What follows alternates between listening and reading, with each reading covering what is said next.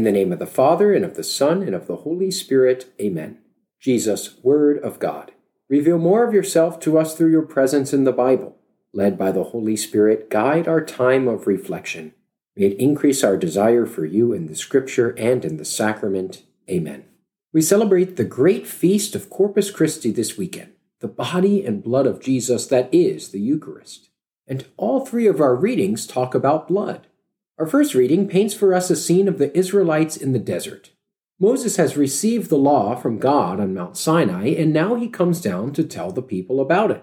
They respond, "We will do everything that the Lord has told us," which, irony alert, they don't, and in less than 10 chapters make the golden calf. But that's another story. When the people of Israel respond this way, Moses does 3 things. First, he creates an altar there for sacrificing animals. 2, he writes down all the words of the Lord he has received. And then 3, he conducts a ritual to mark the new covenant made with God. This ritual is the second half of our reading. He reads aloud the book that he's written to the people. Again, they respond, "All that the Lord has said, we will heed and do." And then at this point, Moses does something that seems kind of gross. He takes the blood of the animals that had been slaughtered and splits them into 2 basins. He sprinkles the contents of the first basin upon the altar he created, and then the other half of the blood he sprinkles on the people. Kind of gross. But blood was seen in those days as the source of life. Think about it. Everything living, at least as they understood biology, had some sort of blood running through it. And when something dies, the blood stops moving. So blood belonged to God, and to be sprinkled with blood meant that one was being set apart or consecrated for God. Blood plays a role in our second reading as well. The author of the letter to the Hebrews is going to make a contrast between the offering of the former high priest in the temple and the offering of Jesus Christ. Now, in order to understand the contrast, we need a little background on the former work of the high priest. You see, each year on Yom Kippur, or the Day of Atonement, a bull and a goat would be slaughtered at the temple. Then the high priest would take the blood of these animals, enter into the Holy of Holies in the temple, which was totally off limits every other day of the year, and then sprinkle the blood on the Ark of the Covenant. This would happen every year and be seen as a way for the sins of the people and the priest to be cleansed. Yet the author of this passage wants to contrast this annual action with the action of Jesus.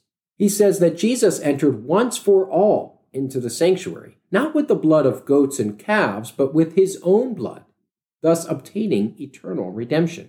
He'll continue by demonstrating the difference in the blood of animals with the blood of Christ, who, through the eternal Spirit, offered himself unblemished to God.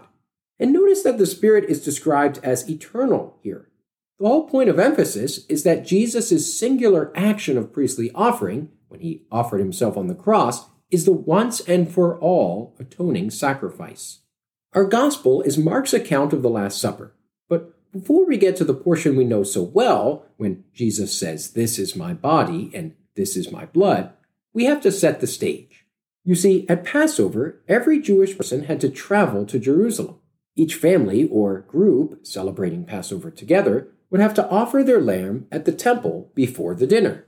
After the lamb was inspected, it was slaughtered, and its blood collected to be sprinkled on the altar, which should remind us of our other 2 readings. After this, then the lamb was given back to the family so that they could go off and roast it to celebrate the Passover somewhere within the city of Jerusalem. With all of this in mind, the gospel begins with, "On the first day of the Feast of Unleavened Bread, when they sacrificed the Passover lamb," and while it is possible to read this "they" as a generic "they," referring to all the people, I contend that the "they" really stands for Jesus and his disciples. We need to picture Jesus and his disciples standing around the temple after the lamb has been sacrificed when we hear this gospel. And Jesus' disciples really want to know, hey, where are we eating Passover tonight? Jesus' response has a bit of a cloak and dagger feel to it. He sends 2 of his disciples into the city, a way to refer to that which surrounded the temple, to find a man carrying a jar of water. This is unique because at the time only women carried jars of water. Men carried water in leather bottles. Once they find this man, they follow him and set up for the Passover where he leads them. All of this reminds us that Jesus is a wanted man. He and his disciples have to remain hidden in the shadows until Jesus celebrates Passover with his disciples. So that's it. That's your Sunday setup for this solemnity of the most holy body and blood of Christ in year B. May this knowledge of the story behind the scripture allow you to encounter Jesus Christ in a new way this weekend.